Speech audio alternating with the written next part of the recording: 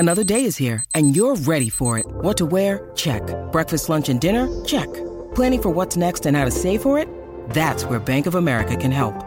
For your financial to-dos, Bank of America has experts ready to help get you closer to your goals. Get started at one of our local financial centers or 24/7 in our mobile banking app. Find a location near you at bankofamerica.com/talktous. What would you like the power to do? Mobile banking requires downloading the app and is only available for select devices. Message and data rates may apply. Bank of America N.A., member FDIC.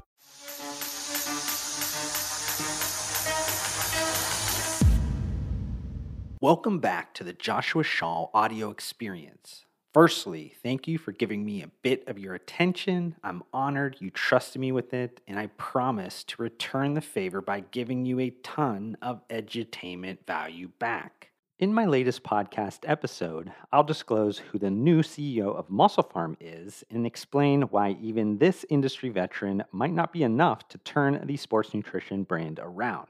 But before we get started, I would love if you took 56 seconds out of your day to leave a rating and review on whichever podcasting platform you're currently listening to. This helps me immensely in terms of extending the reach of my podcast, but more importantly, allows me to make improvements based on your feedback. Thank you again. Now enjoy my newest podcast episode.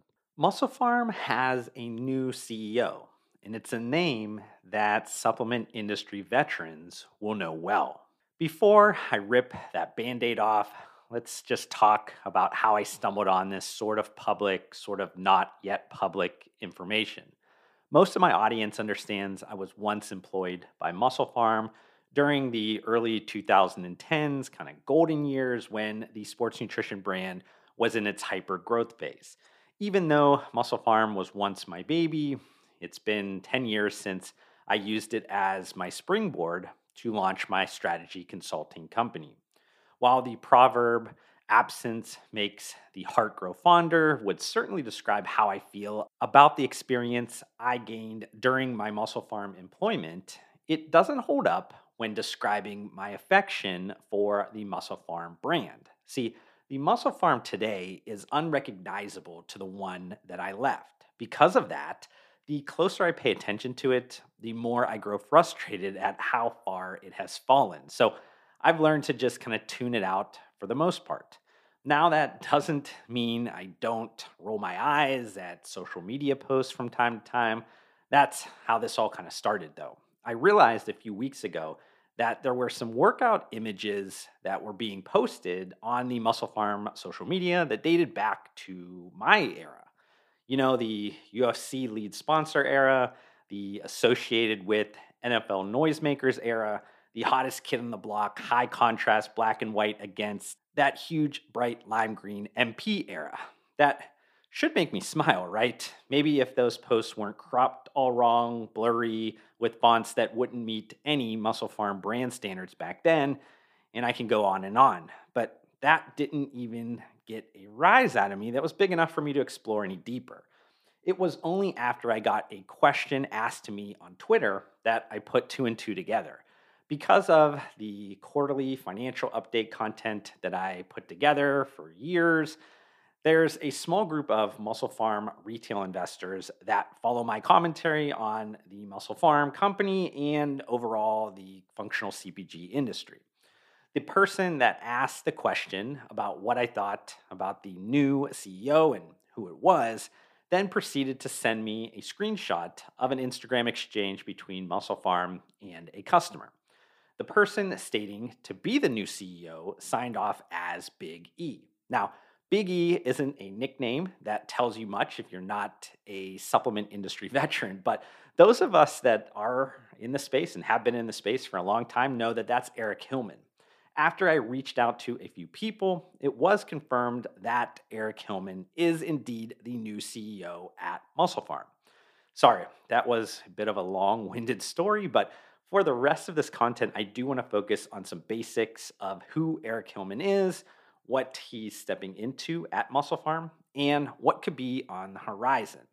Now, in 1990, Eric Hillman co-founded Europa Sports Products, a distributor that focused on nutrition CPG products that were mostly in the niche of sports and active nutrition. Up until very recently, and maybe it still is, I don't know, these are not really public numbers, it was the largest specialty distributor in the space.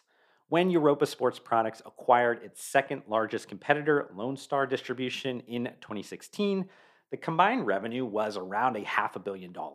While things went well, at least initially with that business combination, cracks began to show with pressure coming from the changing marketplace dynamics. Now, you guys have heard me mention these time and time again, but you had the dissemination of the category, you had product proliferation from low barriers to entry, and a mainstreaming consumer effect that came with extra strength because technology changed the balance of power. These are all essentially the same reasons behind the struggles that happened at the Vitamin Shop, GNC, and Bodybuilding.com in the late 2010s. In 2021, Europa Sports Products went through a restructuring that saw a ownership change, a leadership change, and a name change to Europa Sports Partners. If you do want to kind of learn more about all of this and what I perceived went wrong with Europa Sports Products / Partners, I did a piece of content in May of 2021 on this matter, and I'll post it up here, right here, and I'll also link it in this content's description. When you need mealtime inspiration, it's worth shopping Kroger, where you'll find over 30,000 mouth-watering choices that excite your inner foodie. And no matter what tasty choice you make, you'll enjoy our everyday low prices, plus extra ways to save, like digital coupons worth over $600 each week. You can also save up to $1 off per gallon at the pump with fuel points. More savings and more inspiring flavors make shopping Kroger worth it every time. Kroger, fresh for everyone. Fuel restrictions apply.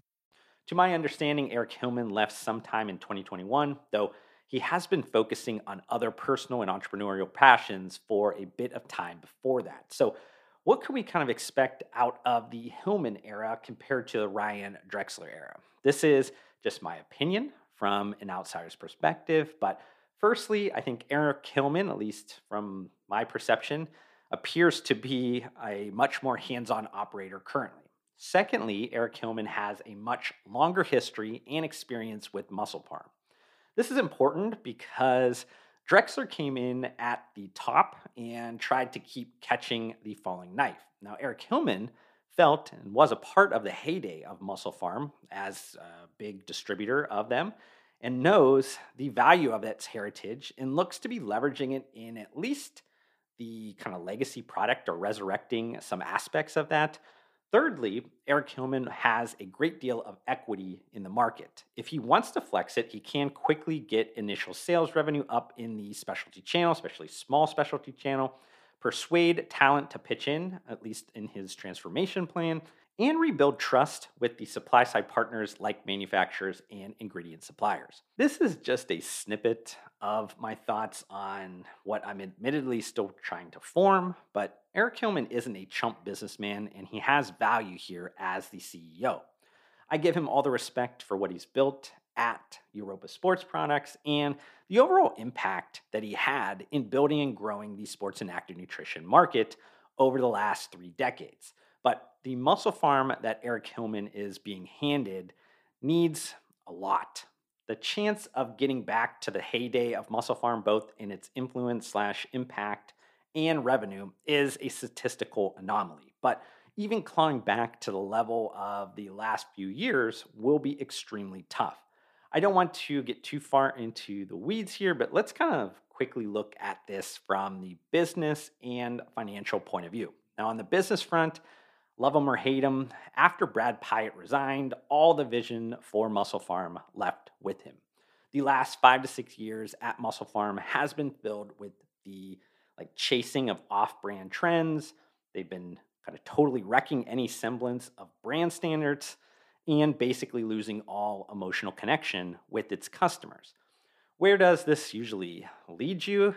Serving the wrong master. And what I'm kind of talking about here is chasing selling retail dollars. Without supporting the brand customer long-term, eventually velocities start to slow and you can even lose those placements altogether.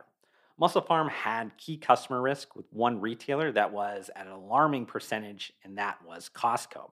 It's really a perfect retail partner within the last few years, especially in that HABA category, but only if you can meet their most important needs.